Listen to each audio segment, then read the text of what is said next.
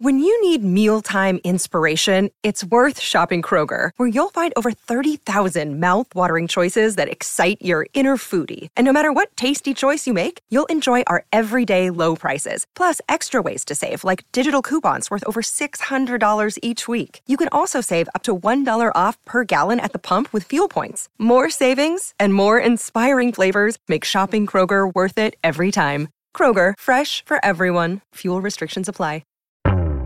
Hey, I'm Brian Hyatt, and this is Rolling Stone Music Now. So this should be fun. Rolling Stone recently published a list of the 50 worst decisions in music history. It's really entertaining and very idiosyncratic list by our own Andy Green, and Andy's going to join me to go over the whole list. I should note that we recorded before Kanye West basically declared himself a Nazi this week, which honestly probably merits a redo of the list with Kanye West declares himself a Nazi at number 1. And I think Andy is actually contemplating that, so stay tuned. But here's my conversation with Andy Green about his take on the worst decisions in music history.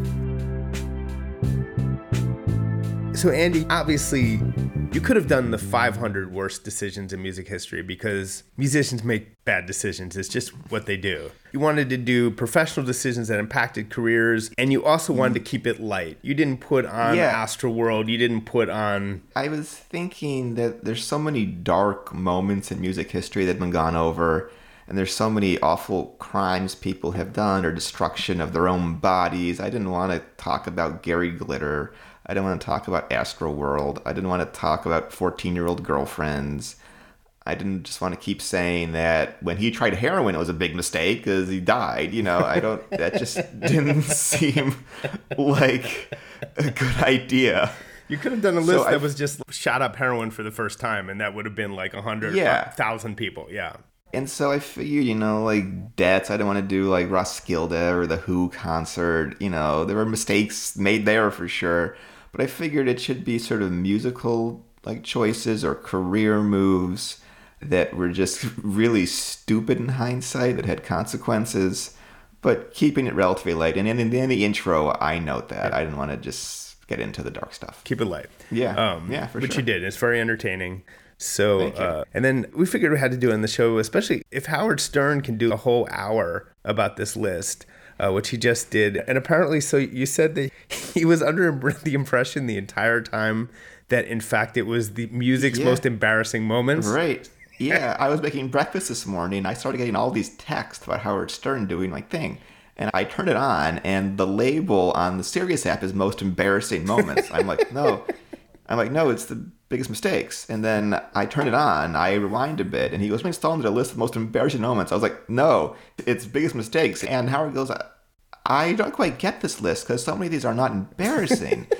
Then he goes, okay, well, with Janet Jackson, I don't see that was embarrassing. I was just screaming mistakes. So we at least will get the name of your list, which is in giant letters at the top. We will get that correct here. So we are being more professional in our broadcasting here than Howard Stern. The 50 worst decisions in music history. The word embarrassing doesn't appear anywhere there. Nowhere, yes. That's some bad police work there by the Howard Stern staff. So we're going to do it. Number 50. And this is a recurring theme in the list, is someone trying to jump on a trend in an ill-advised way. And number 50 is Elton John goes disco. Why was this bad? I mean, Elton John doing disco theoretically could have been great. Timing was bad. If he did in 77 or 78 and had a song that was like, do you think I'm sexy or miss you or I was made for loving you, it could have been great. But he did this in like late 79 when the disco sucks backlash was brewing, and he just did shitty disco. He didn't do good disco. He did a Johnny B. Good disco cover. It was just freaking crazy.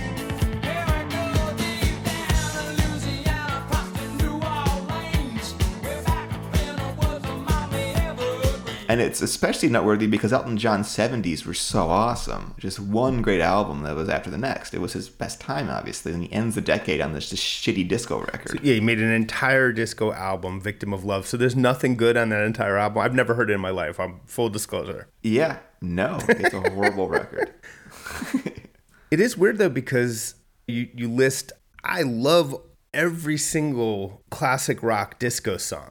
It tended to focus their energies into a really poppy and catchy area. Missed You. I've been holding out so long. I've been sleeping all alone. Lord, I miss you. Emotional Rescue. I Was Made for Loving You by Kiss.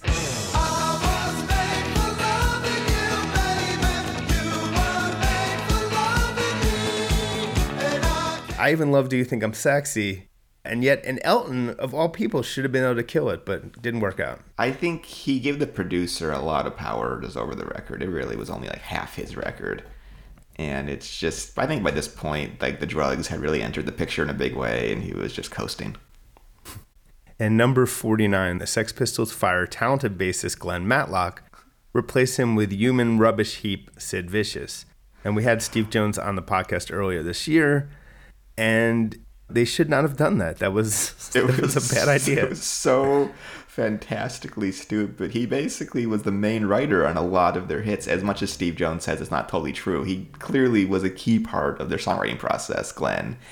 And he was like a sane adult. And they fired him just because him and John Lydon, they didn't get along. If you're going to fire him, you have to bring in somebody good. You know, they were a big band at this point. They brought in somebody who he had the perfect look for a punk band, but he couldn't play the bass.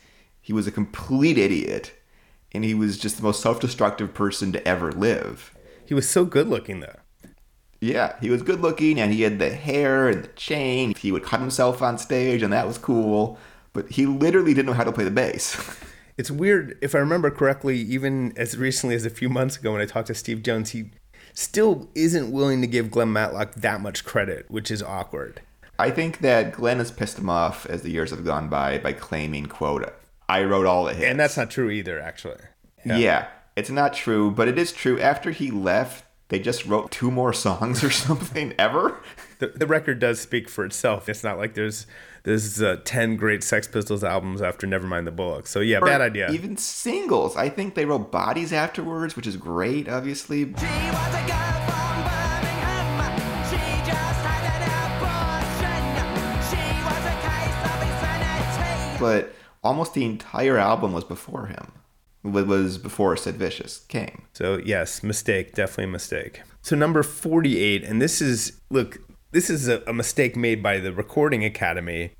With the Grammys, number 48 is A Taste of Honey wins Best New Artist Grammy over The Cars and Elvis Costello.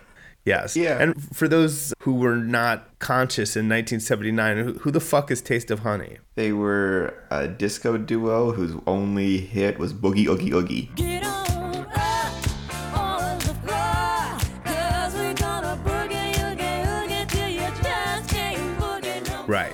Right. Which is a fine song. Good song. But the late 70s is my favorite period of music ever. I think the A.J. Carter presidency is just an unstoppable, 4 years of awesome music.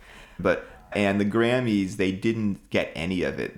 They gave Best New Artist to freaking Debbie Boone and the Starland Vocal Band and A Taste of Honey, and not the Ramones or the Clash or any of these groups. It was just Debbie Boone and A Taste of Honey. I'm impressed that Elvis Costello was even nominated. How about that? The thing, I say this over and over again, but there's this misconception that the Grammys got it right with rock and only with sort of modern pop and hip hop did they start getting it wrong. No, if anything, they were worse until the late 90s or 2000s. They got everything wrong consistently. It was terrible. They gave Album of the Year to Blood, Sweat, and Tears as opposed to Abbey Road. And you can look at how few Grammys that they gave Bob Dylan and Neil Young ever. Again, that could and probably should be a list of its own. Yeah. But number 47, I feel like you bend to your own rules here for the sake of humor. Adam Levine slides into the DMs, not really about his career. That wasn't my idea to include that. I couldn't resist when it was brought up because it's so funny. I couldn't resist. It's just always a mistake if you have a lot to lose to start just DMing randos who could destroy you with screenshots. It just seems so ill-advised to leave evidence of your philandering. The problem for him is the phrasing, maybe. It's just so bad. And remember, I may need to see the booty is bad. Yeah, if you're going to be creepy, at least be clever about it. Don't be ridiculous. Yeah, I understand why you included it. We'll let it slide. Yeah, thank you. Number 46. Bob Dylan releases Self-Portrait. Yeah, I was torn about this because the Self-Portrait sessions are great, and I love parts of that record. If you hear the bootleg series version of Self-Portrait, it's great. But if you think about it from the perspective of Dylan in 1970, when he just had this whole 60s run, his last record was Nashville Skyline, to go do a record where he writes almost none of the songs. They're really lame covers. They're produced horribly. There's so many backup singers and horns and shit on it. It's a double album. And the fact that he said later that he made it bad on purpose, which I don't totally believe, but it's interesting to consider. It was just such a colossal misfire after one of the best runs in the history of music. He's had a lot of different kind of takes on it. I think he did make it bad on purpose. Yeah, because it's so astoundingly bad when he's covering the Boxer and he's singing it in both his like crooning voice and his real singing voice. I am just a poor boy, though my story seldom told. I have squandered my resistance for a pocket full of mumbles such as... Yes, he does the Simon and Garfunkel song, The Boxer, sings both parts or tries to, and does it in the voice of sort of the lay lady lay voice. Lay, lady, lay. Lay across my big brass bed. And then his old voice. And it's hard to conclude from that this is anything other than some sort of joke. Yeah, which led to the most famous lead in the history of record reviews by Greil Marcus that was just, what is this shit? Right. What Dylan said in 1984 doesn't even make any sense. He told Kurt Loder, I said, fuck it. I wish these people would just forget about me. I want to do something they can't possibly like, they can't relate to. And then the whole idea backfired because the album went out there and the people said, this ain't what we want, and they got more resentful. I guess he, theoretically, according to his explanation in that moment, he was hoping they would just make people forget about him altogether. I guess so. That feels like ex post facto rationalization. Right. But who knows? I could never get into his head. It's impossible. It was the debut of the side of Bob that we'd see several times after.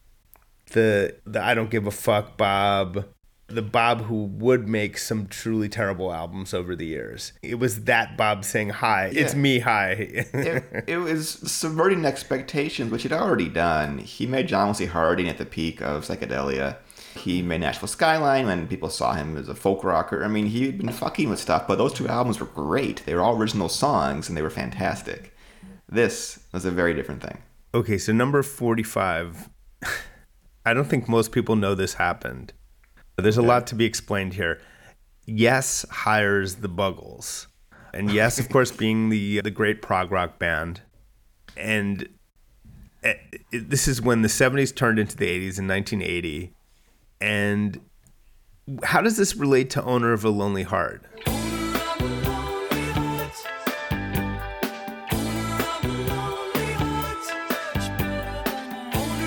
It's complicated. I will tell it very quickly to not bore everybody with the complex history of Yes and the Buggles.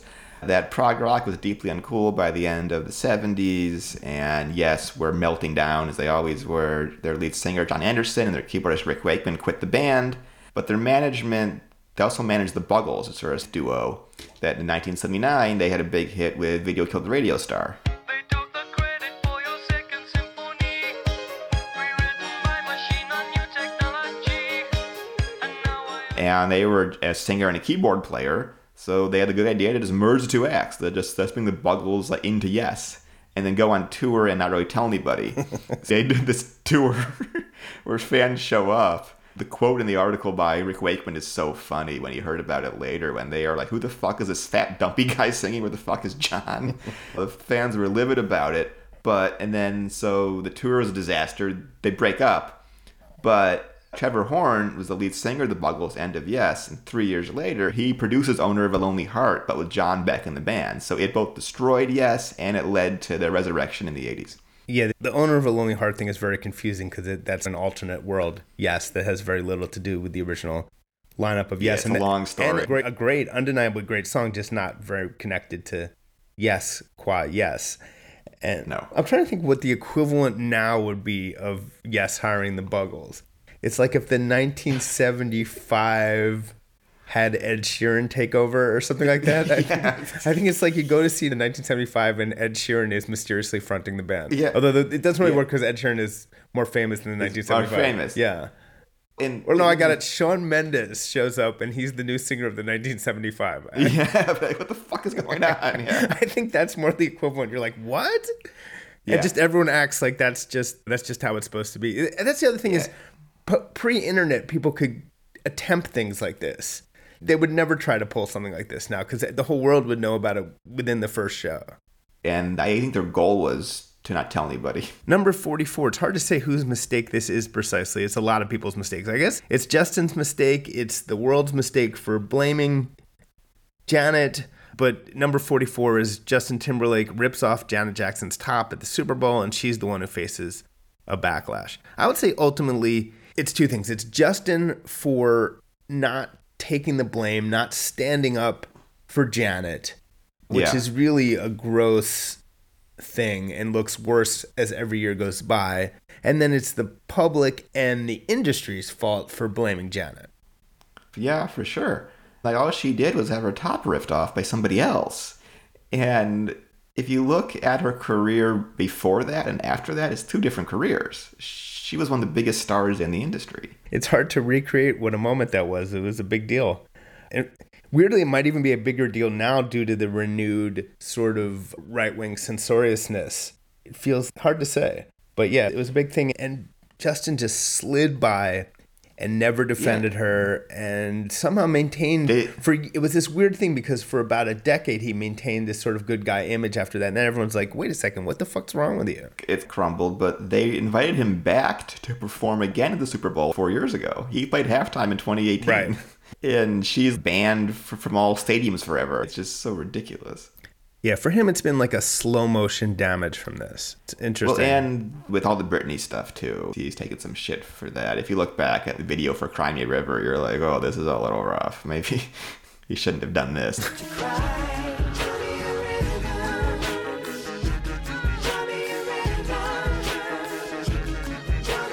And he apologized to them both at once. He put up some statement on Instagram. I'm sorry to Britney Spears and Janet Jackson, as if that's going to do anything. He doesn't even know what he's apologizing to Britney for. They just told him to apologize. He still doesn't know.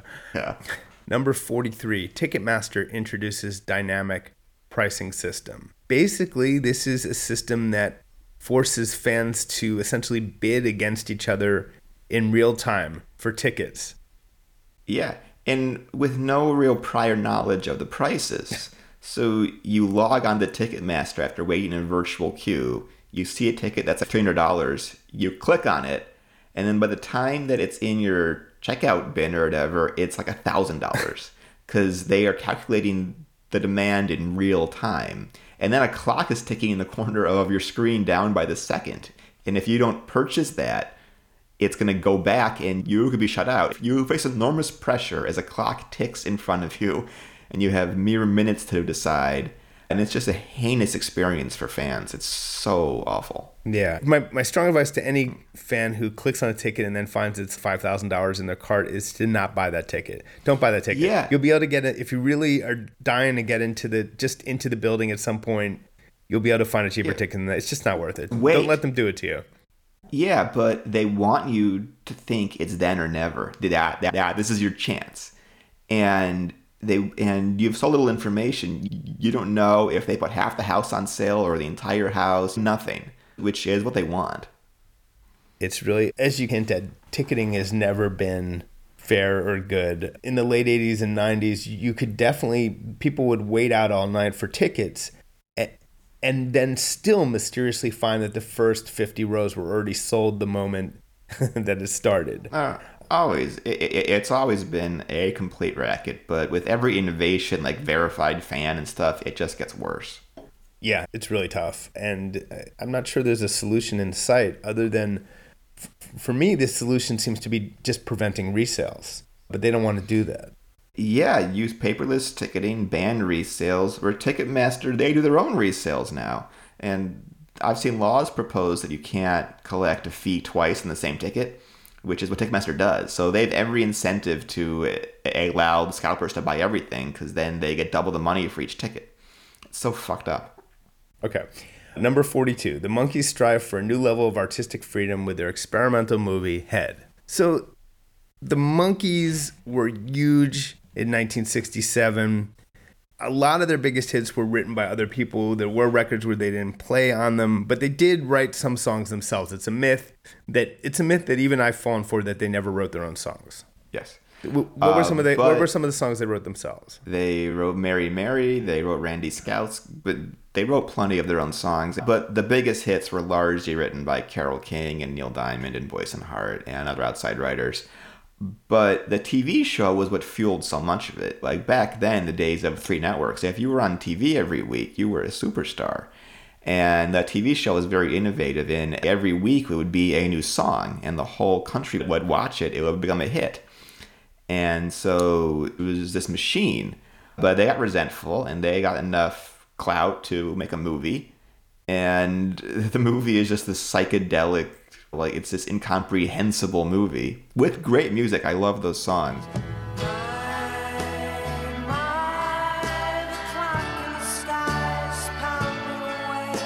But the movie just tanked so hard. It was such a stupid move, and it just ended the whole band, basically. They made a movie based on the Batman TV show around this exact same time, and it'd be like if they made the Batman movie, made it like a Fellini movie, you know? Yeah, I know. Yeah. It was that the fans, that no adults that were going to go see Head and be impressed by the artistry of it, because they had no adult fans. And their young fans were thinking it would be the goofy TV show. So it pleased absolutely nobody.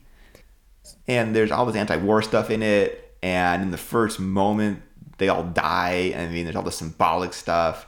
It's just insanity. It's very, even though there's not a specific Dewey Cox moment of that in Walk Hard, it is very Dewey Cox. And it was co-written by Jack Nicholson, which is always often forgotten.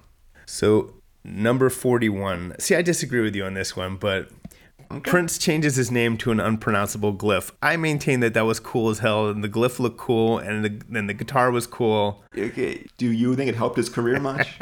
No, I don't think it helped his career, but I think it was a fucking cool move.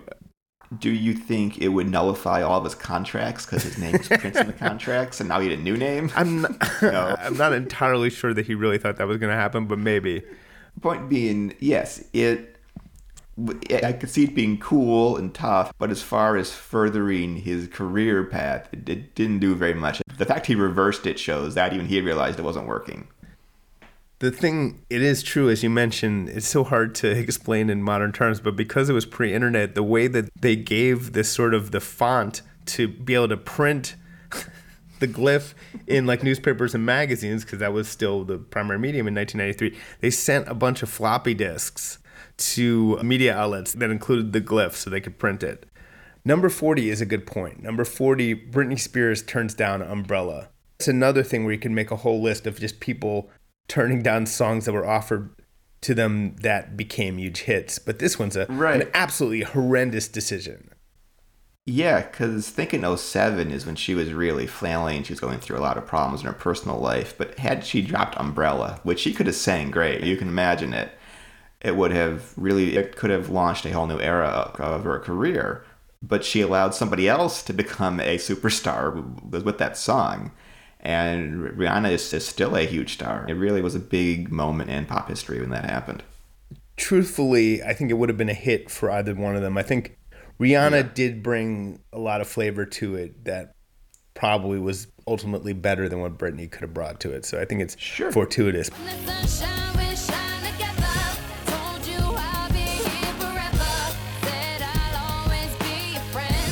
But it's just such a horrendous... It's exactly like when you hear people turning down hit roles and hit in what became the biggest movies of all time. But at the same time, who knows? Maybe it would have flopped for Britney. Who's to say? Yeah, I can't know. I thought about doing TLC when they turned down Baby One More Time. There's a certain karmic justice in that. The wheel just turns around. Yeah, I researched that, and they said, look, we didn't want to sing those lyrics. We didn't want to sing Hit Me, Baby. That sounds so against our whole message as TLC of, like, please hit me, that we didn't want to do it. And that made sense to me, so I didn't include it. Yeah, that's right. Somehow when Britney sang it, you knew that it didn't mean that, and it didn't mean anything at all. My loneliness is killing me. I must confess, I still Yeah, of course. As best as I can tell, I think this has been resolved. That it was a Swedish issue that they thought it meant "hit me up, please call me." Right, Yeah. no, he didn't know that. But the other lyrics where she's basically saying, if I don't have this man in my life, I'm nothing. And even that is I- not yeah. TLC. That's right. Yeah. Yes. Number 39. Chris Cornell goes R&B. It's interesting. I think we've talked about this many times in the show. Britney and Rob, for some reason, claim to love that album. I think one of the problems with it is, although he teamed up with Timbaland, it's not really perceptible as R&B. It doesn't. Yeah. It doesn't really. It doesn't. It just sounds like nothing really. It just sounds awkward.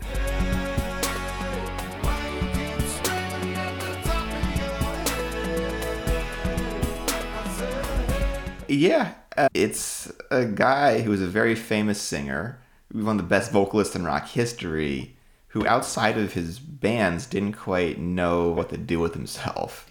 And the move back then that Jimmy Iovine would push onto everybody was Timbaland will fix everything. Just work with Timbaland and you'll be great. You'll have a big hit. And it's crazy. Yeah, I mean, I have a lot of thoughts on this. One thing is that all respect to Jimmy Iovine, but there was 100% is pretty documented that by the 2000s, this was 2008, he was going around telling he was then the head of Interscope Records. He was telling everyone that rock is dead and that if they wanted to survive or even have their records released by him, they had to do something that was not actually rock. And so to me, it's pretty funny. That's the guy who gets it, that he's inducted in the Rock and Roll Hall of Fame when, truthfully, on a commercial, he had a lot to do with killing off rock on a commercial level because he just lost faith in it. And I think that what this shows is it would have been better. Almost anything would have been better than this on a commercial level. And then the other thing I'll say, I did a Timbaland profile not that around this time, and I was in the studio with him. And when he did a record with Duran Duran that didn't work either. And I watched as you know, Timbaland made this great loop that would have been great for some other genre. And then the guys in Duran Duran sitting there, Simon Le Bon sitting there listening to this loop over and over again as if they were supposed to be rappers, because that's what Jay-Z would do. Right. So Timbaland would just play this loop as if that was going to spark something. And they were just going crazy. That's not how they write songs. And it was so awkward. Simon Le Bon was basically begging me to leave, and I was like, sorry, I'm here to do the story. And Timbaland, he was screamingly awkward out of his skin, like not even able to understand how you're supposed to write to this loop, because it's just not how it works if you're Duran Duran or Chris Cornell. Yeah, it just showed how the whole thing, and at the same time, put him with Nelly Furtado, put him with Justin Timberlake, it works great. Number 38 is very funny. Roger Waters dares Pink Floyd to do it without him, and it's just... Listen, Roger has never been accused of having, a lack of self-confidence. Roger really believed, especially as he took more and more control over the band, The Wall, The Final Cut. He started to believe he was Pink Floyd. So he quits in 85. He thought that they couldn't possibly go on without him. Yeah, and they had real genuine hits off that next record. And they continued to play these stadiums. And he didn't think it through that David Gilmour was much more famous than Roger Waters back then by a big margin. And he was the voice of most of the big hits. He was a guitar player. And no one really knew any of their names. If they knew one name, it was David Gilmour. But the Flying Pig was more famous than their faces. And so they tried to tour the exact same time in the fall of 87. And Roger was playing just to oceans of empty seats and losing his fucking mind while Pink Floyd were in stadiums. He had such a great quote to Rolling Stone at the time, "That's my pig up there," which I could just picture him saying. It was a miscalculation. It was a misunderstanding of the power of a brand name, of a band name. And people people want to see Pink Floyd. And it's another mistake that people have, that he's not the only one to make. Sure, yeah. You need the name. That oftentimes there are people who are the biggest part of their band and they can't do concerts because the name sells more tickets. It's his pig up there. Yeah. Number 37. The Stone Roses take 5 years to finish Second Coming. Yeah, I just love this one because by the time they made it, they thought they were Jesus, basically. So they called it Second Coming, like they were Christ. And the first record is so great. Total classic. I mean, I love that record.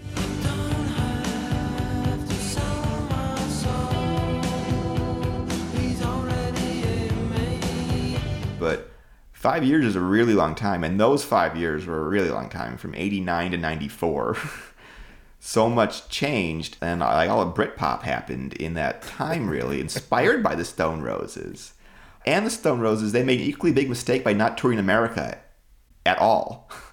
They didn't come here, whereas Oasis, they came here as a new band, basically, and were willing to play bars and clubs and month after month, play every city in the States just like over and over again. And that was really smart. The Stone Roses were so lazy, they didn't want to scale down and do that. Yeah, that's another common mistake. That's the difference between the British bands who became big here and the ones who didn't. The ones who weren't willing to slug it out and humiliate themselves by playing small venues in shitty American towns, those are the ones who didn't last in America, and then often that shortens their overall careers.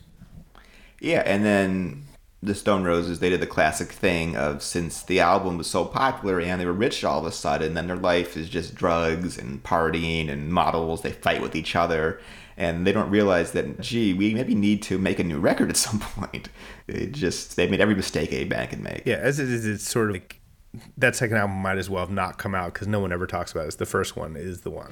Take my hand, baby, I'm your man. I got love enough for two. So number 36. What's up, everyone? It's Reality Steve, your number one source for all things Bachelor Nation and reality TV. Every day, I'm giving you the behind-the-scenes juice and your info on all your Bachelor Nation stories, and also interviewing some of your favorite reality stars. My name has been synonymous with spoilers, but I'm so much more than that. Give me a listen. The Reality Steve Podcast, part of the Believe Network. Just search BLEAV on YouTube or wherever you listen. David Geffen obviously has done a lot of things right in his life, or he wouldn't be David Geffen. Very rich man, very successful man in the music and movie industries. But in 1983, he did a very foolish thing. That said, a thing that you can almost understand why he did it. So he had signed David Geffen had his record label. He was breaking out on his own. He had his own record label, and he kept signing people who were a little not in their. He kept signing people who were not quite in their prime moment. And then he felt he was taking it personally. He signed these friends like Neil Young, and then they would give him shit records. And no one took that farther than Neil. And it's just, what he didn't realize was the 70s was over. It was hard to know that in the early 80s. So he puts a fortune into this new label, and he signs Elton John and all these people. And the records selling in the industry are like Flock of Seagulls and stuff. And he's just freaking the fuck out because he's hemorrhaging money. And Neil was his big act. And he had Rust Never Sleeps a few years earlier, but he didn't realize that things were different and Neil was different. And then when he made an album, Trans, which I love, Trans, where you couldn't even hear like the words on a bunch of the songs because they're being distorted by a vocoder.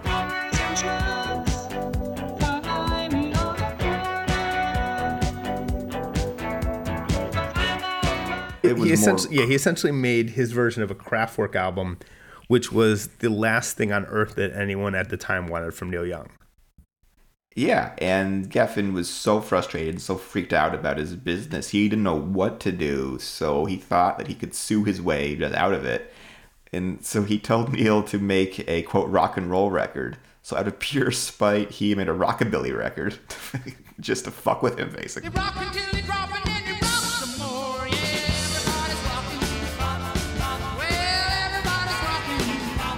Yeah, like a 50s sounding, truly terrible Joey record, and then he made a country record. He was doing all these genre experiments. It would be like if Taylor Swift right now signed the biggest record deal in the history of the record business, and then started making albums where you couldn't even tell it was Taylor Swift.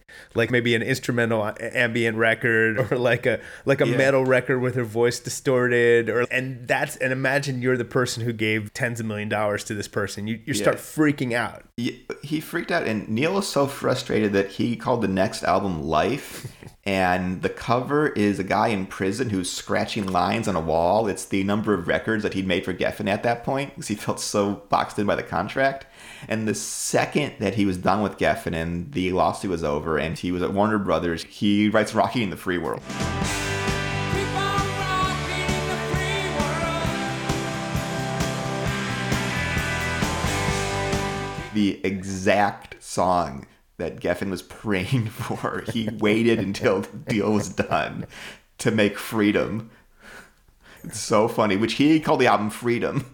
And then he writes, it's one of the best songs of his life. I mean, again, I can't totally blame David Geffen, because you can imagine the panic of you're sinking your own money into this, and it feels personal. It feels personal. Yeah. You sign your friend, and they're taking your money and making the worst, weirdest albums of their career. Yeah, it's rough. Number 35, also very funny. Just poor timing. Number 35, Jane's Addiction break up at dawn of alt-rock revolution they helped inspire.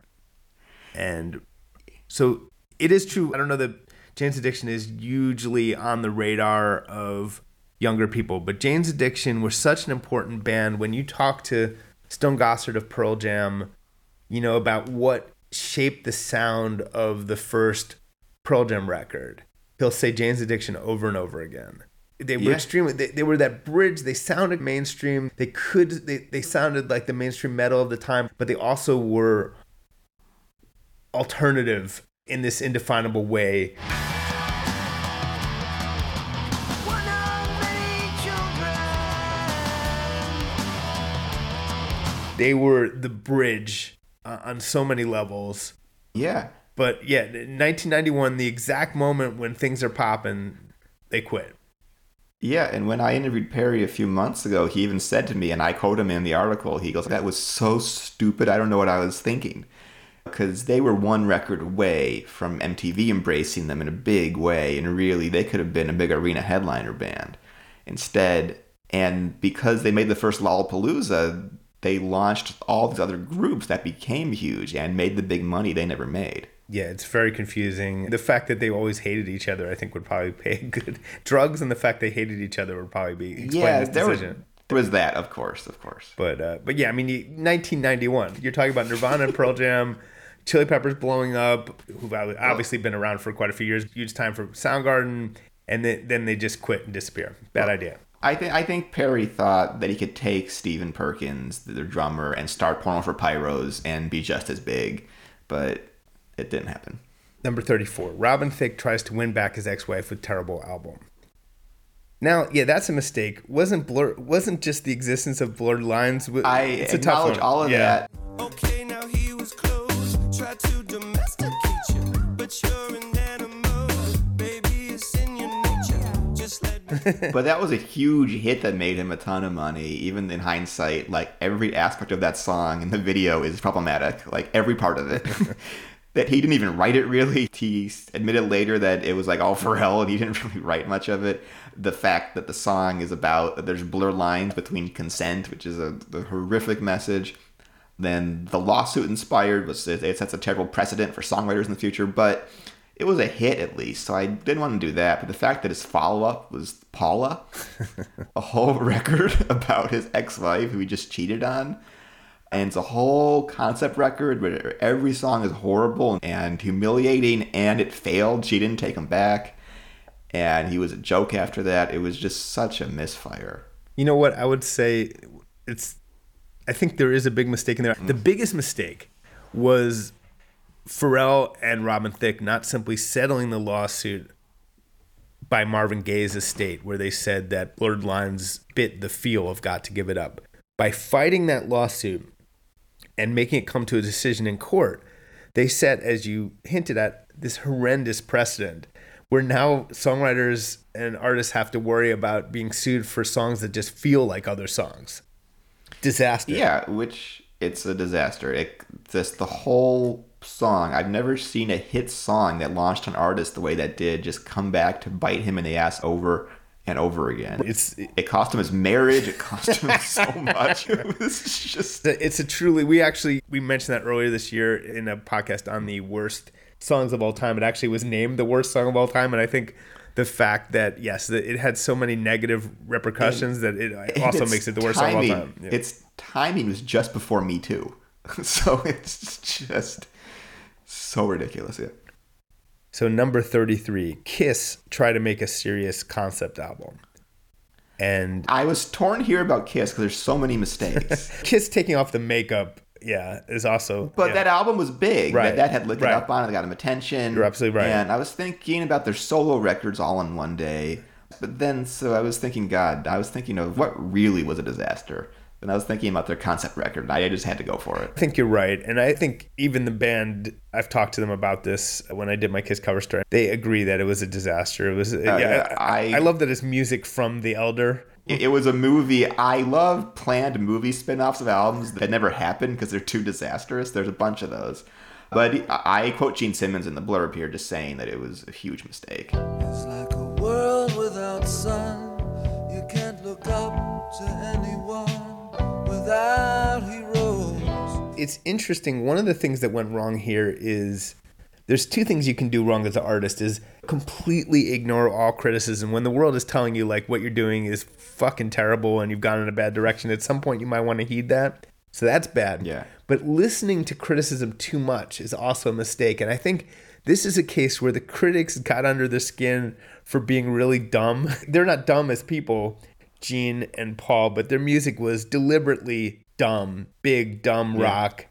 And it got under their skin, and they're like, hey, listen, we're working with Bob Ezrin, who just made The Wall. We'll work with Bob Ezrin, this producer, and we're smart. We could do our own Wall. Yeah, it was the Fredo moment. We're smart, not dumb like they say. And they attempt this overblown, hilarious, bad album. They didn't stop to realize that we aren't Pink Floyd. That's a big distinction there. Big mistake. Number 32 is very funny. Number 32 is the New York Dolls embrace communism. That I love the New York Dolls, and the first two records are just fantastic, but they sold nothing. Put into context for a minute, a very important sort of proto-punk band. And with Johnny Thunders, they were just great songwriters.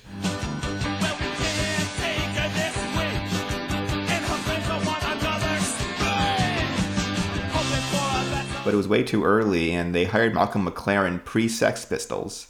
And his idea was to put them in tight red leather and put a giant communist flag behind them and make their whole thing that they were communists. And this is like the peak of the Cold War in the 70s. It was supposed to shock people, but everybody was like, what the fuck is this? It's just imploded them. It is very interesting. Malcolm McLaren later, of course, very shortly afterwards became the Svengali behind the Sex Pistols.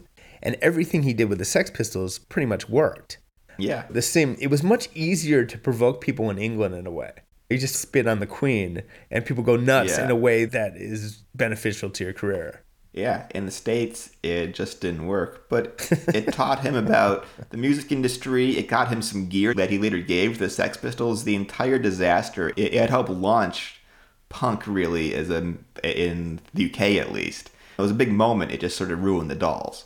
Number 31, Leonard Cohen makes a record with legendary producer, gun-toting psychopath Phil Spector.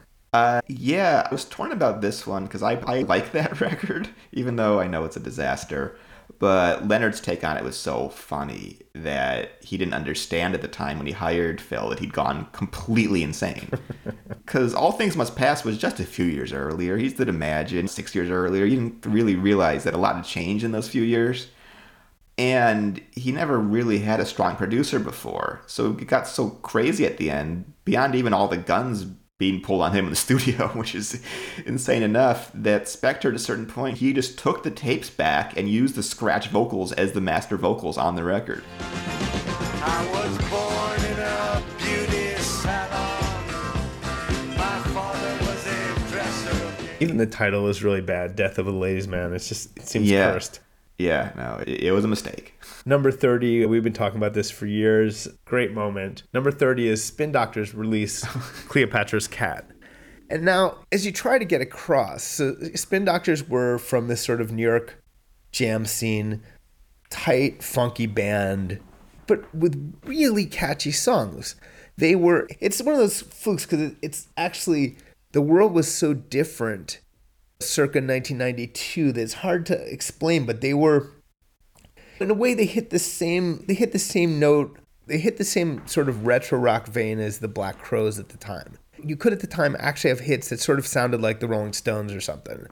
And they had these super catchy, basically they had songs, Two Princes, Little Miss Can't Be Wrong. Little miss, can't be wrong, yeah. Ain't nobody gonna bow no more, yeah. The sound you go.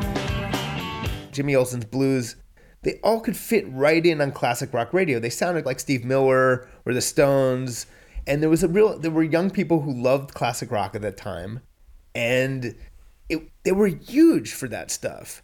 And this is all from their first album, Pocket Full of Kryptonite. The lead singer, Chris Barron, is this really cool, chill, hippie dude who, it was just a weird time. You could be this kind of like just chill hippie dude and be on MTV all the time. It was all working out. And maybe they could have made it last a little longer. But believe it or not, in 1994, the next Spin Doctors album was very anticipated. They had made all these catchy songs. Like, who knew what they were capable of? Who knew what would be next? And they had almost, if some of this might be apocryphal, it might be false memory at this point, but it was a big deal when they were going to debut the new single and the new video on MTV. I remember it. I remember watching MTV that night. I'm not making this up. It was like, big news, everybody. We're going to roll out the new Spin Doctors single, or this new video. And I was like, fuck yeah. I was a big fan. And then I swear to God, I remember vividly the song starting. I'm just like, what the fuck is this? Scuba de Bop. My girlfriend's cat is smarter than me. My girlfriend's cat is smaller than me.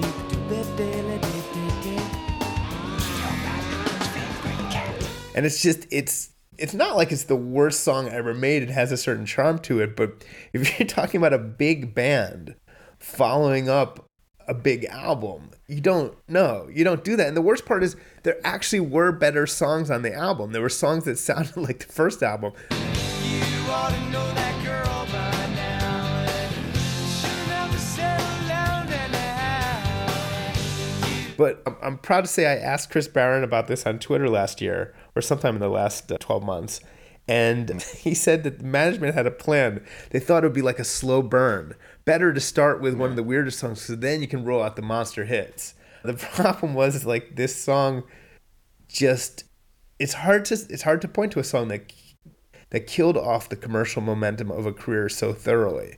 It just slaughtered it. That was it. That was the end. That was it. I wanted just to quickly tell my story about Chris Barron, which is historical to me. I saw Bob Dylan in the Beacon Theater about 2 years ago, and behind me there's this old couple, and they start talking to the guy next to them, and I hear the whole thing. I'm right in front of him. And he goes, yeah, I'm in a band. I've actually played here at the Beacon. And they go, really? Do we know any of your songs? And he goes, yeah, we just one hit. And they were like, sing it. And then I hear, if you want to call me baby, and I turn around, and right in front of my head, I see Chris Barron is singing Two Princes to these two people that had a baffled look on their face, and it was a fantastic moment. Well, there you go. And number 29, Guns N' Roses begin work on Chinese Democracy. Yeah. I didn't see, this is another one where it's hard to locate where the mistake was exactly. I think if it had been... It's more like Guns N' Roses don't stop working on Chinese Democracy is the real problem. Yeah.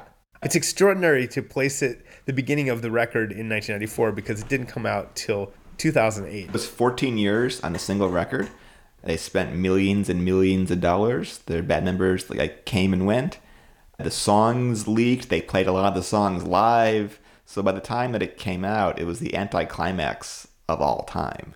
This is absolutely one of my favorite stories in music history. I think it's rich with anecdote and hilarity, and it just goes on and on with a cast of millions. I think if you had to point to some of the funniest things about this, I'd say one of them is he would emulate genres that by the time not even by the time it was released, but while he was still working on the record, he would jump on fashions that would then go out of fashion before he was even close to being done with the record. So he was trying out nu metal stuff, but nu metal was long gone within a few years, and the record's still being worked on. So it is true. This is why, in theory, it could never end, because if you're trying to make a very modern record, but what's modern keeps changing, it could just be an endless revision process. He really should still be working on it. He should have never put it out. And if you listen to some of the earlier demos that leaked out versus the finished ones, the amount of layers of guitars and shit he put on it just was so absurd. He tinkered to the point of just complete madness. I guess what I would say is about half of that album is actually pretty damn good. A song like Better is actually pretty great.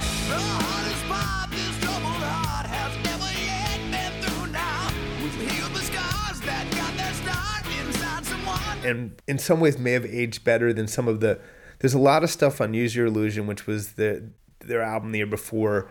It's 2 albums full of a lot of good songs, and then a lot of just like generic-y sort of Stonesy rock that hasn't aged well. It isn't that special.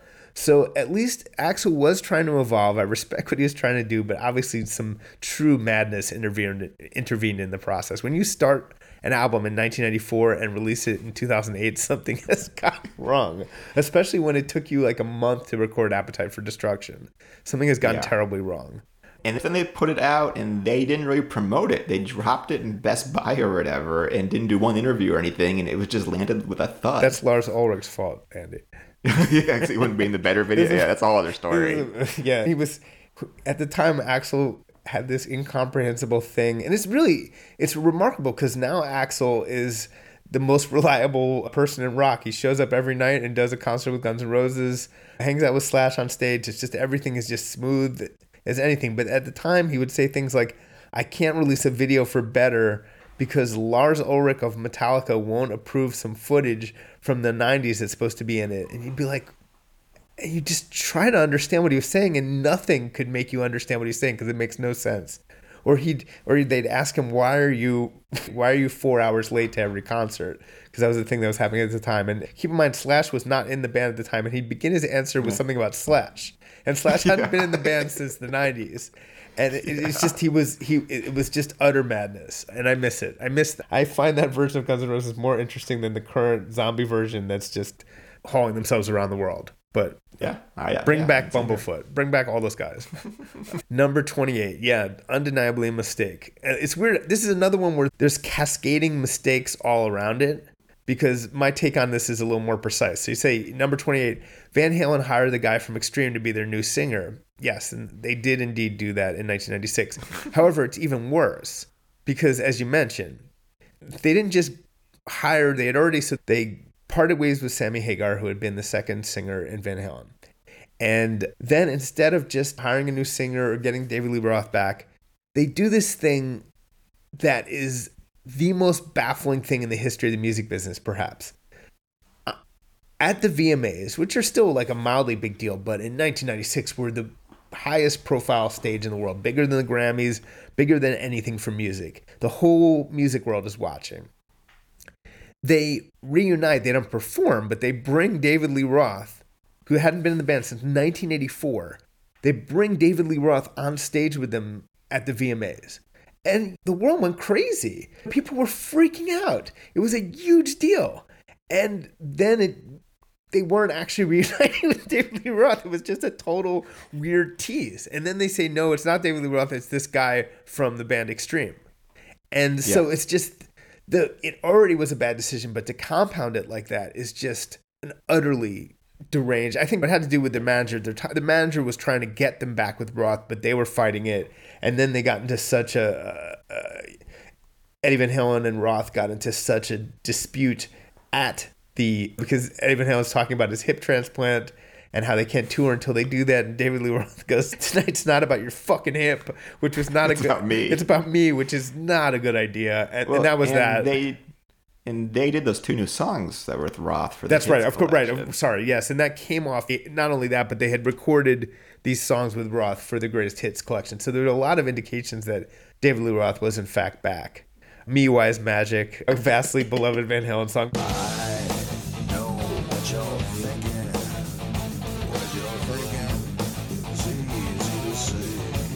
And then he wasn't. Instead, it was this guy. And it was a mess. It was just a mess. Yeah. And it was the start of a very long, dark period for the band where everything went wrong. Yeah, they make Van Halen 3, which is a deeply strange album. And it doesn't... The songs are weirdly shapeless. It's not even just that it's the wrong singer. It's like there's something wrong with the songs. Like they're not written. The choruses, some songs will have two different choruses, it feels like.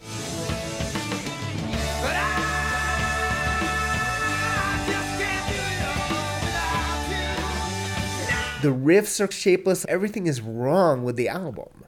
It's just, it just doesn't, it's like they were trying to progress and didn't, or just they weren't listening to a producer, but everything, the songs were bad and shape. And they're even worse than bad because there's parts where you're like, oh, that's a good chorus, but then you don't hear it again.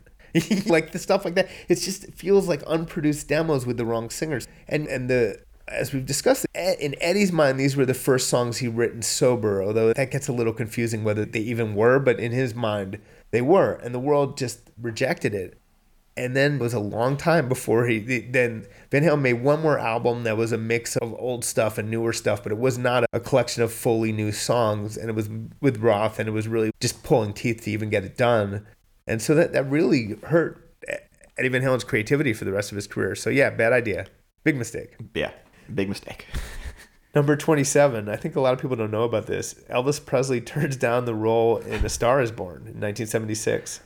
Yeah, he made a lot of mistakes in his life, and having the Colonel stick around in the later days of his career was a big one. They made a million movies in the 60s, and most of them were terrible because he was paid the same for a bad movie than a good movie. You can make a bad movie in a few weeks.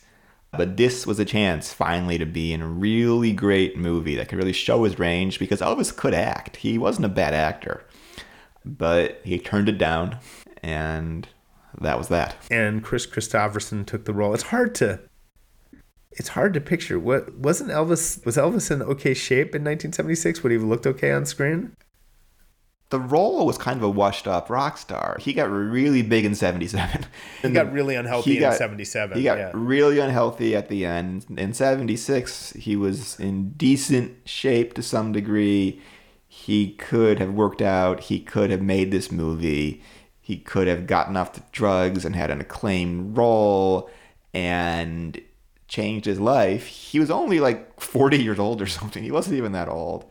But it was one of his many big mistakes was to turn down a good movie. I have some trouble picturing it. It feels like such an alternative universe that I can't picture it. But yeah. Sure, I can't either, really. Number 26, Mountain don't feel like being in the Woodstock movie. Yeah, it's forgotten now how big the Woodstock movie was in breaking bands. That Santana was pretty obscure before that. That this movie was seen by so many people that every moment of it is iconic, and you could really tour off that forever. And Mountain, who were a great band, they didn't sign off on it. Creedence also didn't sign off on it. Yeah, or like Janis Joplin or the Dead, but they were all pretty established. Or Mountain was not very established at that point. And it could have been their moment, like their Joe Cocker moment, their Richie Havens moment. Yes, you look at a picture of Mountain, I don't know if they would have been the most scintillating screen presence. But Canned Heat were not too handsome either, and they had a big moment because of the Woodstock movie. Yeah, fair enough. Yeah. Idiosyncratic choice, but it's interesting. Thank you. They were a good band. They were a great band. Leslie West was a great guitar player. Speaking of Eddie Van Halen influences, he was one. On props to Mountain, one of the most aptly named bands of all time. Yes.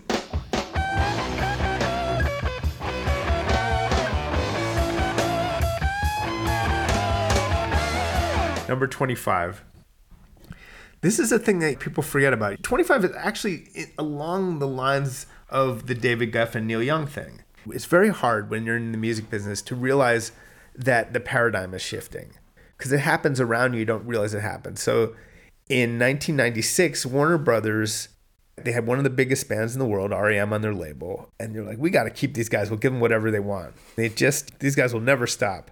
and they gave them an $80 million contract extension. But it was very close to the end of REM as a commercial force. Yeah, but if you look at their previous 15 years as a band, they got bigger and bigger and were the size of freaking U2 at this point. And Monster sold a ton of records as Out of Time, as Automatic for the People. So you figure that those get bigger and bigger. That is the new Rolling Stones. But it was the precise moment when the bottom fell out, when Bill Berry quit the band and rock basically just like stopped being a commercial force on the radio, and it was just the worst possible second to give them that contract. The 90s were a weird time, man. It was things were a lot more open. It was a time, I'm looking at the picture of REM, it's a time when these like kind of a bald dude singer, they all look middle-aged, and they were one of the biggest commercial forces in music. Within a year or two, what you have on MTV instead is Hanson and the Spice Girls. Eventually, someone looked at REM and were like, look, this station might look better if we had the Spice Girls on instead of these guys. It might work better. And that was it. Perhaps our audience of 12-years-olds are sick of looking at this bald guy. They might want to look at the Spice Girls and Hanson instead. And the drummer left, so they used the drum machine on their next record. And I like Up personally, but it wasn't exactly full of songs that were like Man on the Moon or anything. It was just not their strongest effort commercially. Number 24 is very funny. Dee Dee Ramone quits the Ramones and makes a rap album. Poor Dee Dee. He was a key part of the Ramones. He wrote a lot of their songs. He was the spirit of the group. He was a good bass player. He was a good lyricist. He was integral to that band. But he was the worst rapper to ever live. And if you listen to Funky Man or whatever by D.D. King, it's just humiliating. And he quit the Ramones to do it. Alarm clock ringing, it's time to get up. It's time to do that funky strut. I'm a funky man, I got funky bones, I'm a funky man. It's really weird because on some level, you always want to look for how were they right. He wasn't wrong that in 1987 or so, that the most exciting thing in music was rap. Right. And that rap was more exciting than punk rock in 1987. The problem was and this is a very hard lesson. It's like, he was right, but it's not for you, Dee Dee. It was not for Dee Dee. It's not for Dee Dee. It doesn't work for you. It's unfortunately, that's the hardest thing of all, is you're right and recognize it, but it doesn't do any good because you can't do it. He even, he became such a hip hop fan. He was showing up to Ramones shows dressed like like a rapper, like Run DMC. Yeah. And it's just, yes, this is happening. You are absolutely right to recognize it. That's the worst part, actually, is there really was a link to be found between punk rock, a very profitable and world-shaking link to be found around that exact time between punk rock and hip-hop, but it was the Beastie Boys. It was these young kids, not you, Dee Dee Ramone. You're not going to be able to do it. That's the worst thing. He was totally right. But he also just couldn't rap. He couldn't rap. Sounds of it were horrible. He was also a real heroin addict, too. That didn't help anything either. Yes. And then, again, I'm talking about recurring themes. Number 23, this idea of listening to criticism too much. Number 23 is MC Hammer goes gangsta. Hammer Time comes to a screeching halt. So yes, MC Hammer was huge with You Can't Touch This and Too Legit to Quit. And yes, you say that the Chronic and stuff was making his stuff seem dated. It also was like people were making fun of him for being such a friendly, approachable rapper in the age of gangster rap. But his mistake was listening to that criticism and being like, no, I can be hard. Like, you can't be hard after you do Can't Touch This. Well, and be a gangsta in a really tight Speedo in the video where he's thrusting and appears to be aroused at one point. Pumps in a back, pumps in a back. We like the girls with the pumps in a back. Pumps in a back, pumps in a back. We like the girls with the pumps. I was not aware of this, Andy. This is a detail I did not know. It was banned from MTV because it was so graphic. And it's one thing to be a gangster, to be a sexy gangster in a tight Speedo is just, it's very incongruous and was just a disaster. Yeah, it was a lot of bad decisions by MC Hammer. Number 22. Now, someone on Twitter was very mad about this because Motley Crue fired Vince Neil and make an industrial album. Now, someone on Twitter claims that many people love this album that they made without Vince Neil. Stomping up a storm, lines of hell on a face. Sure, it's that people swear by it. It has a big cult following, but look at the sales of Dr. Feelgood and look at the sales of this record. And the mere fact that there was a scenario where the crew survived in the 90s, that Bon Jovi and Def Leppard, they found a way to carry on and still play big concerts and still have a following in the 90s. And the crew were always more talented than their other hair metal groups. They could write good songs, but you can't fire your lead singer. It's just not going to work. And in the grunge era, you can't wait 5 years between records. They waited from 89 to 94, the same as the Stone Roses. Was it an industrial album? There's parts of it where, I could have phrased it a little better. There's parts of it are industrial. There's parts of it that are like Nine Inch Nails inspired. It's alternative. It's trying to be everything current in that moment. Yeah, again, you can just feel the themes. You can feel, again, these things are happening, but maybe they're not for you. You just have to understand. It's tough because there was Kiss tried to make a grunge album at the time. I guess it never came out. That was the deal. It came out later. It came out later. So it was very tempting. It's like you have these guitars here. You have guitars too. You can do something vaguely like that. What? That even Rush and Cheap Trick tried to Well, you know what's weird is for Rush, it was actually, I would argue, quite beneficial. Rush were one of the few bands who needed that kick because it wasn't that grungy. But what it did is it finally kicked them out of the 80s and reminded them that they could be a guitar band again. So I would argue that the Rush stuff actually aged pretty well.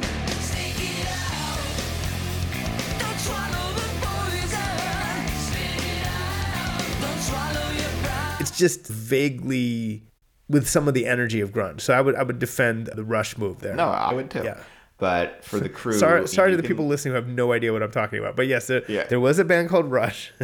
This is all about just the same themes. Like, what do you do when the world is changing around you? How do you deal with it? So yeah, number 21, very bad decision. Scooter Braun pisses off Taylor Swift. And it's hard to... It's so interesting. I'd love to put Scooter Braun under a lie detector and just get a sense, what did he think would happen when he bought Taylor Swift's master recordings without her being down with that purchase? I don't know. I think he thought, shit, I've got a gold mine here. I'll make a fortune. He didn't...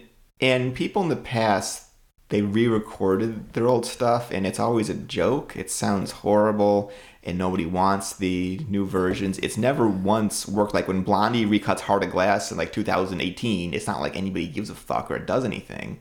It's to try and sell it to be movies or something. He didn't realize that she could do what she did. Yeah, I've talked about this before. There's definitely been people have recorded parts of their catalog, and then people like Prince threatened to re-record his entire Warner catalog, but never got around to it. Yeah. Taylor, because she's a type A personality and very determined and very talented, she's doing it. She's doing the whole thing relentlessly. And in one of the most brilliant sort of marketing moves in the history of the record business, not only is doing it and just quietly putting it up, but found ways to make it an event every single time. Yeah, and to call them Taylor's version implies that these are the real versions, that the other ones are not the real versions, and she's devalued them tremendously. If you search Apple Music and Spotify for her old albums, it's the Taylor's versions that come up. So, bad decision by Scooter Braun. Yeah. Terrible decision. Oh, yeah. Very bad. Number 20, Suge Knight addresses the 1995 Source Awards. Listen, iconic moment. He takes a stage. He takes a direct shot at Sean Combs and Puff Daddy at the time. Any artist out there that wants to be an artist or stay a star and don't want to worry about an executive producer trying to be all in the videos, all on the records, dancing, come to death row. And it truly inflamed the East Coast, West Coast rap war and arguably may have led to the deaths of Tupac and Biggie. And listen, Suge Knight, you could also do an entire list of Suge Knight's worst decisions. Yes, but this one had the worst consequences in a lot of ways. That's true. I especially like the one where I was at a VMA's party a few years ago and a gunshot went off, and I later learned that it was Suge Knight accidentally shooting himself in the thigh. So that's probably my favorite Suge Knight mistake. The part where he also, ran over a bunch of people with his car wasn't too great. Not a lifetime of great decisions by Suge Knight. Number 19, the Beach Boys skip the Monterey Pop Fest. It's hard to impress upon people in retrospect, but the Beach Boys were on the precipice of, could they get a new cool image, or would they be stuck as the guys in their dorky suits with surfboards? And they hadn't quite made the transition that the Beatles had as far as their image, their music had. But they weren't considered cool, and they could have played Monterey Pop and debuted themselves as the artists that they were at that point, and instead they didn't, and that was it for them as being seen as part of the rock mainstream at the time. Yeah, and the previous year was the biggest hit of their entire career with Good Vibrations. It was a big step forward. It was hugely influential. It was a great song. They could have, if Brian had stayed sane and had finished Smile at the time and they played Monterey Pop and they debuted the Smile songs, they could have had a whole other era. But that was the moment when, because they were supposed to play Monterey Pop and they would have been alongside of Hendrix and The Who and all that stuff. Instead, they didn't show up, and it was the start of a very difficult downward slide. But yeah, number 17, the Bee Gees and Peter Frampton make a film version of Sgt. Pepper's Lonely Hearts Club Band. And not only that, but they redid the album.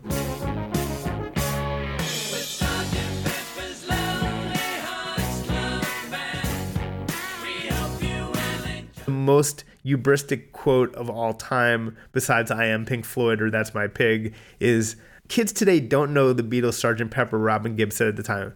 When ours comes out, it will be in effect as if there's never existed. And what's easy to forget is how big the Bee Gees and Peter Frampton were in that moment in 78. Right. That Saturday Night Fever was one of the biggest records to ever come out, ever. It was number one month after month after month. It had so many hits on it. And Frampton Comes Alive was one of the biggest records of the 70s. So they were just juggernauts. And then that movie came out. And then it was really, the turn was so fast. The movie was such a disaster. And number 16 is a great example of you're not wrong, you're just an asshole. Metallica takes on own fans over Napster. And look, again, it's hard to recreate the time.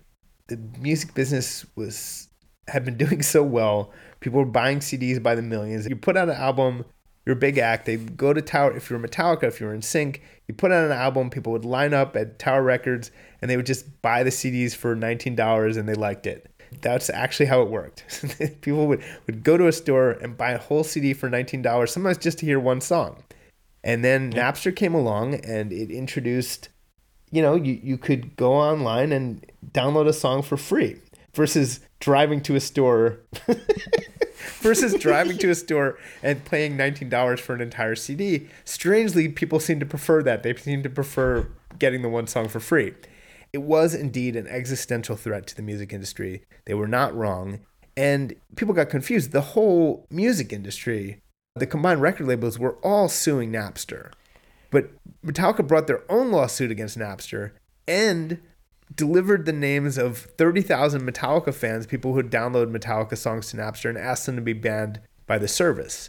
Right, which has led to the urban legend that Metallica sued their own fans. That didn't happen. Right. They did sue Napster. They had their own separate lawsuit against Napster. And it became... I always felt Metallica took unfair heat for this because they weren't wrong. Their stuff was being stolen.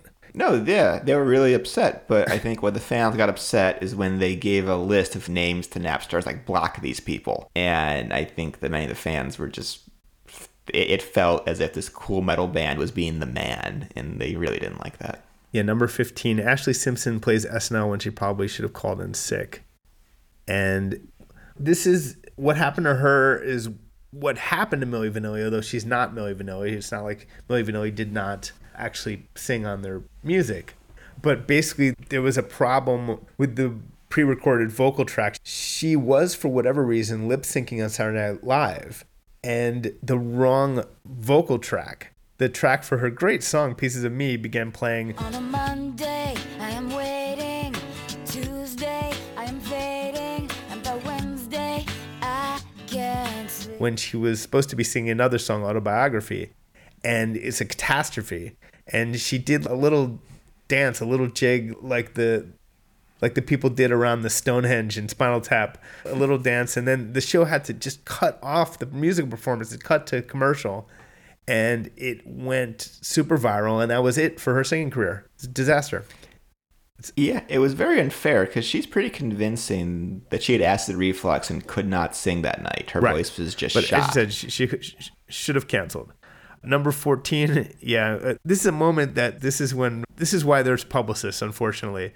When you think about what famous people don't want to say in an interview is this. John Lennon was doing an interview in 1966, and he said, he's just thinking out loud as John Lennon would do. Christianity will go, will vanish and shrink. I needn't argue about that. I'm right and I'll be proved right. We're more popular than Jesus now. I don't know which will go first, rock and roll or Christianity. And it's just John being John. And in England, you can say stuff like that. But in the American South in 1966, you cannot say that. You cannot suggest that the Beatles are bigger than Jesus. And the records were burned in Georgia. The radio stations banned their music. They even had some empty seats. And yeah, if you go back and read press from that tour, it's basically like there's all these unsold seats at these stadiums. There's protests outside. There's records being burned. Is this the end of the Beatles? And they never toured again. It was a really rough time. And there were police escorts because of death threats against them. And it was just misery. Yeah, I think John never quite understood what the problem was. Just can't say that in America. I think it's this number 13. Garth Brooks becomes Chris Gaines. And people love talking about this. Very ambitious project by Garth Brooks. Heaven knows I'm head over heels and it shows. I think if we had to look at what the core of this was, is that Garth Brooks believed that he was bigger than country music and he could be just as big starting over as a fictional rock star. If he made rock music, he could be just as big. And he could take on this persona. Yeah, they even made a fake behind the music. He made a whole album and did an SNL where he put on this wig and a soul patch. And I think the thing that really, truly makes for the mockery is he photoshopped it to make himself look trimmer in the pictures. It's just the vanity of that just really got to people. And he announced a movie. There'd be a whole Chris Gaines, a big Hollywood movie that was supposed to happen. It was called The Lamb or something. It just didn't happen. And then the record label, they got nervous. So the record was stamped like Garth Brooks as Chris Gaines. It was just confusing and he didn't really go all the way with it. It was ridiculous. Yeah. He never regained the momentum he had at that point. That was a bad thing. Yeah. Number 12. Yeah. The guys in Creedence Clearwater Revival who aren't John Fogerty want to start to write songs in 1972. And yeah, Creedence were this band that were primarily driven by John Fogerty. He wrote all the songs. They essentially were his backing band. And people, it's not enough to be rich and famous. You want to start to believe that you're a creative force, and that was it. Yeah, and the publishing then was so much off of the hit single. Right. So he was raking in money, and then they weren't, because the touring was probably not paying for very much of anything. So they were resentful of that, and his own brother was obviously jealous of him. He quit. But this record, if you listen to it, it's so astoundingly bad, these songs. Because Doug and Stu, they're a great rhythm section. They can't write a song. Yeah, I saw before it started. Seemed so long when we began. Hope you take it like a friend. Back when, and that actually does one of the other sort of primal mistakes is if you're luckily for musicians, there aren't really bands anymore. There's barely any bands, but back when there were bands, the smart thing to do if you were the front person who wrote all the songs, the smart thing to do was to cut in your band members with some of the publishing, even if they didn't technically write the songs, because then you keep everyone happy and you keep the band going. But no, Fogerty would never do that. And he didn't realize that could have been the way to solve it. Rather than let them write the awful songs, just give them some money. That probably would have done it. But my God, that record sucks. Number 11, Steve Van Zandt quits the E Street Band just before Born USA tour. Yeah, so Steve Van Zandt is Bruce Springsteen's longtime friend, of course. He was in the E Street Band starting in 1975. He was a key creative force behind the albums as a producer and just a general sort of sounding board. And the weird thing about Springsteen's career is he hadn't made big money until 84, 85, when Born USA was this huge hit and they played their first stadium shows, and then all of a sudden everybody got pretty rich. Steve, for a lot of complicated reasons, you have to read his book. He was pursuing his solo career. He felt underappreciated for his input within Bruce's world. He was a co-producer of Born USA, and his conception of his importance to Bruce's creative process wasn't the same as Bruce's conception of Steve's importance to the creative process, and so it led to an inevitable conflict. Is a talented, strong-willed guy. How long could he stay in this sort of, conciliatory role? And pridefully quit. And not a good financial move. Yeah, which he says still affects him. He always claims to be broke. And I want to say, when he told me this, I'm going to be like, 2 tours in the 80s would make you wealthy now? He takes his money and he invests it in his other projects. So that's the issue. Yeah. Wasn't a good decision. He did a lot of great activism in South Africa and elsewhere. This is Nils Lofgren's favorite entry on this list. Created some room for Nils Lofgren. It also opened, both Nils Lofgren and Patti Scialfa came into the band because of this. It changed a lot of things. Changed everything. So, But Steve's doing okay. He'll be okay. He's... I do think the good lesson, I think the lesson for everyone, though, in Steve's book, I think it's a good lesson, is never leave your power base if you don't have to. You can do other things, but if you have a place of stability and that gives you a little bit of clout in the world, try to do your next thing without leaving. Yeah, that's good advice. It's Shelley Long leaving Cheers or something. Yeah. You stay on your show. Whereas Jennifer Aniston stayed on Friends. Right. That was the difference. She made her movies in the summer because she knew her power base was Friends. Number 10, Billy Squier obliterates his career with one cheesy music video. Yeah, so Rock Me Tonight by Billy Squier.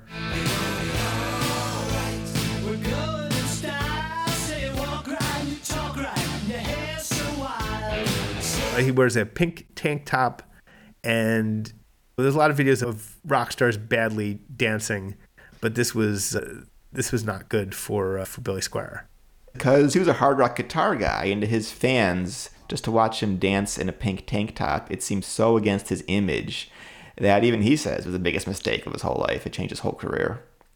Yeah, I will say this is an idiosyncratic Andy choice to put this as number 10. Because his career is before this and it's after this. And even he says it was a huge mistake that the video just embarrassed him. It turned his fans against him and he never recovered from it. Yeah, I guess I question the significance of Billy Squier's career being, but yeah. No, you look at his hits before that. He had genuine big hits. He's one of the most sampled guys in all of hip hop. Yes, well, for one song, yes. But it was a few songs. Wasn't it just the one, like The Strut or whatever that song's called? It was The Stroke. Stroke. Multiple songs of his have been sampled everywhere. Right, okay, fair enough. It's true. It's true. Just checking you here. I've said this before, but I really like his Christmas song. Christmas is the time to say I love you. Banger. Great song.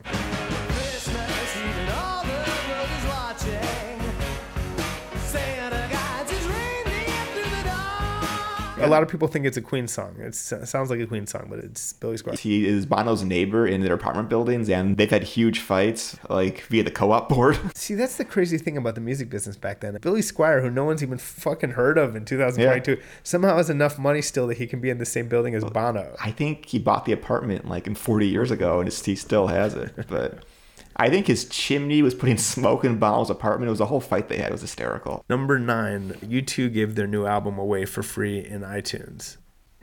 Yeah, the U2 did a thing where their album, Songs of Innocence, just appeared in everyone's phone in a pretty aggressive way. And I think part of it was just more aggressive than they imagined. I don't know what they imagined, but it was also based on this kind of clueless idea from Tim Cook of Apple that everyone loves U2.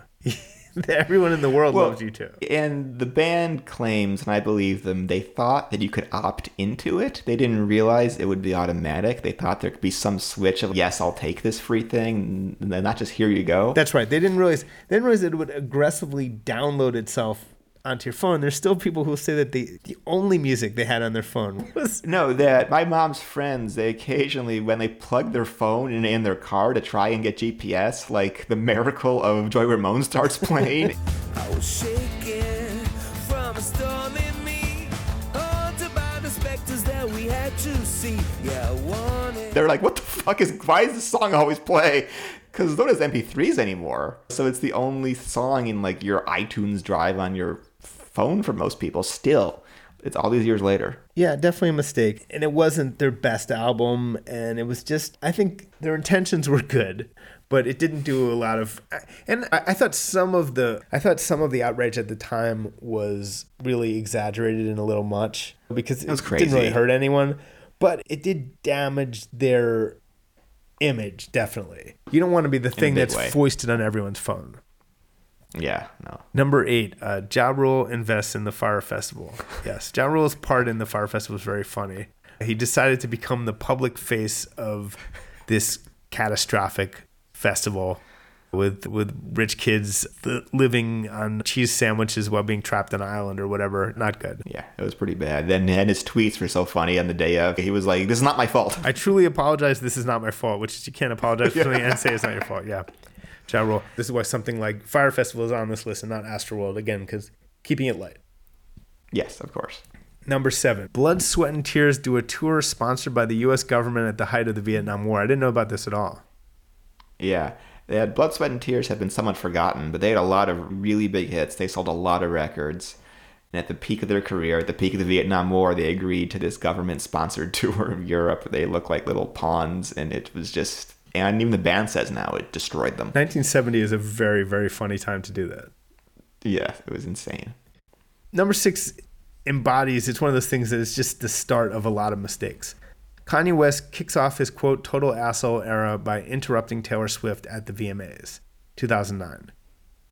And yeah, it could have gone two ways. It could have been just a dumb thing he did that wasn't characteristic of the way he is. And Beyonce indeed did have one of the best videos of all time. It was a rude and inexcusable thing to do, but it could have been, Taylor had forgiven him. It could have been okay.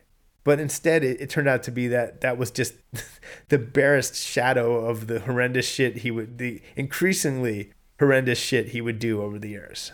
Yeah, it was the beginning of everything. He spiraled. It was a slow spiral at first, then it picked up speed to his current state of insanity. Yeah, number 5, Woodstock organizers celebrate event's 30th anniversary with a horrific riot. That's not exactly. That's not exactly what happened, but yes, Woodstock 99, very bad.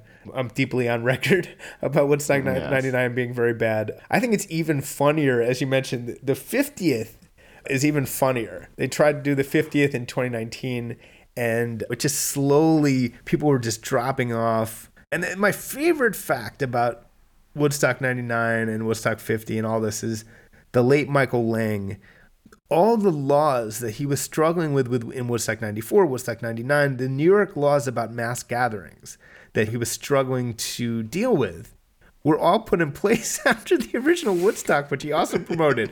It was the ultimate sort of like weird karmic thing. He created this situation for himself.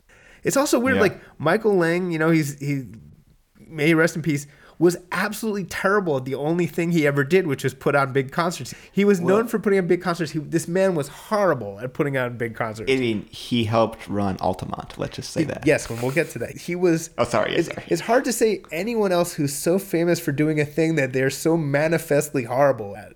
What he was famous for was putting on concerts that that could have been slaughterhouses. That's how bad they could have gotten. And so at least not thousands of people didn't end up dying. So I guess that's so then they let him do another one. But there's something so funny about it. I mean, the original Woodstock was a logistical nightmare. Why would you want to create that? People were abandoning their cars on the side of the highway.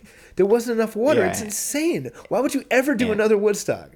And no one even paid for tickets. They all just stormed the gates. What it was famous for is that it was such a catastrophe, and yet due to the right drugs or the peace and love, I would say it was the right drugs or the peace and love feeling or just luck that it didn't turn into a horrendous riot, that people were peaceful. But that doesn't mean you ever try to do it again. It's so funny. It's just pure insanity.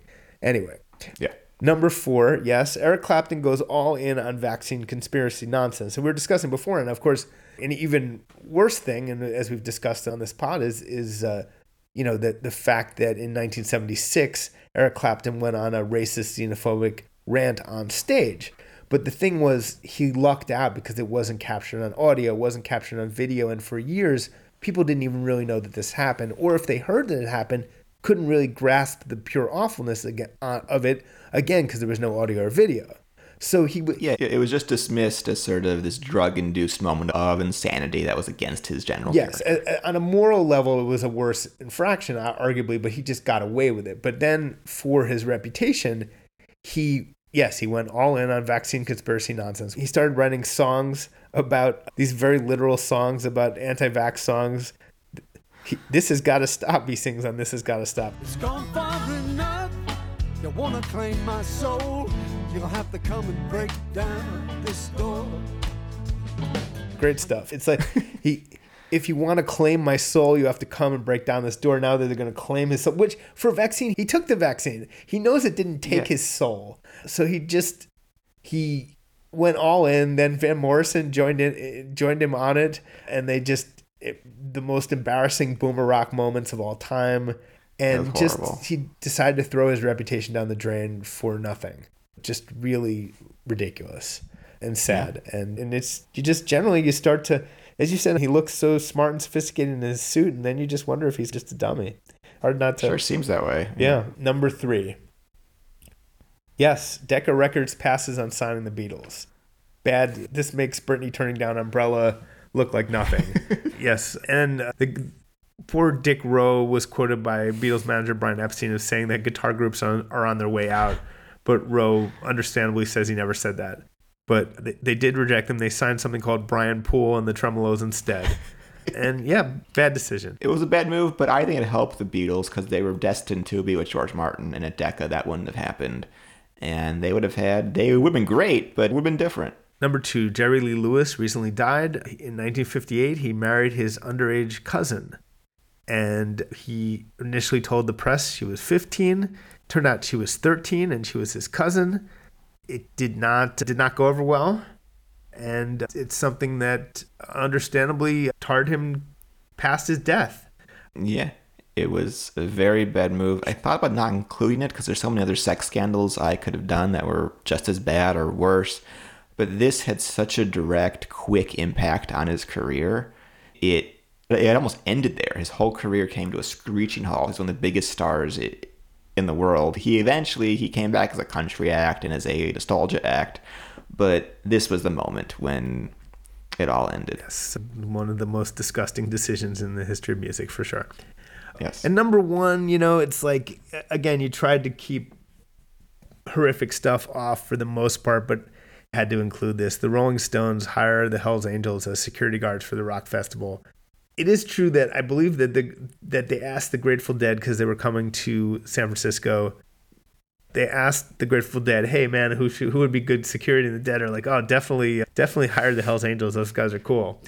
And it didn't work out. No, it did not work out. And the entire Altamont Festival, beyond even hiring them and the death that it caused, was such a fiasco. Organized so last minute. It was moved last minute. It makes Woodstock seem like Coachella or something in terms of being organized.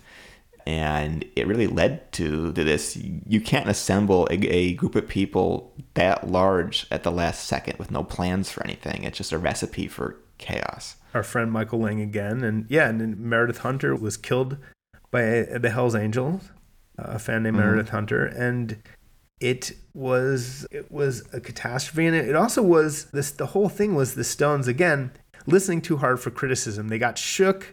They got shaken by the criticism of, oh, you're charging too much for tickets. I think they were charging like $3. It was like maybe $5. I don't remember, $5, $7, whatever. It was just a horrible, how dare they? And so to blunt the criticism at the height, 69, to show that they're down with the whole hippie thing, they threw this free concert. And again, it's the fatal flaw of listening too much to criticism.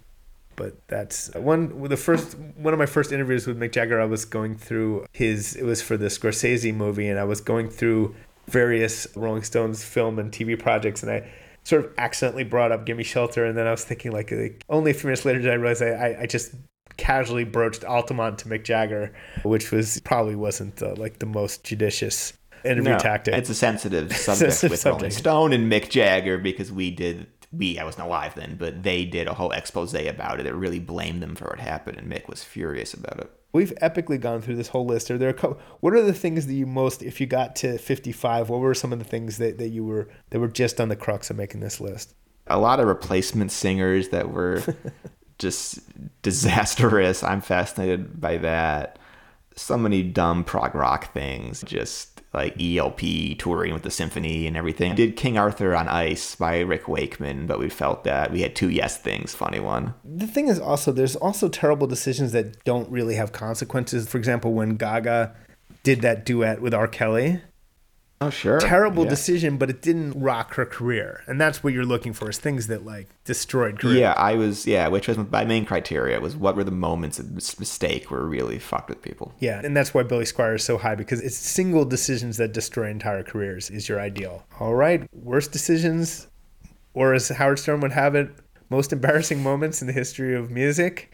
And Andy Green, thank you for going through all this with me. Of course, it was fun. And that is our show for today. Please go and subscribe to Rolling Stone Music Now wherever you get your podcasts. Maybe leave us 5 stars or a nice review on Apple Podcasts and Spotify, because that's always appreciated. But as always, thanks for listening, and we will see you next week.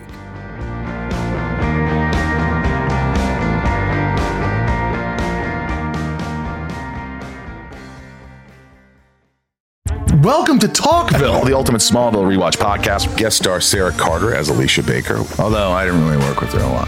But Tom did, and they had some real big smoochy scenes. Yeah. Can we talk about that? Could there be any more sex? What was a 3-page makeout scene that just kept going? Good Lord, we get it. They have chemistry. Jump in now or catch up on any of the past seasons of Talkville on YouTube or wherever you listen.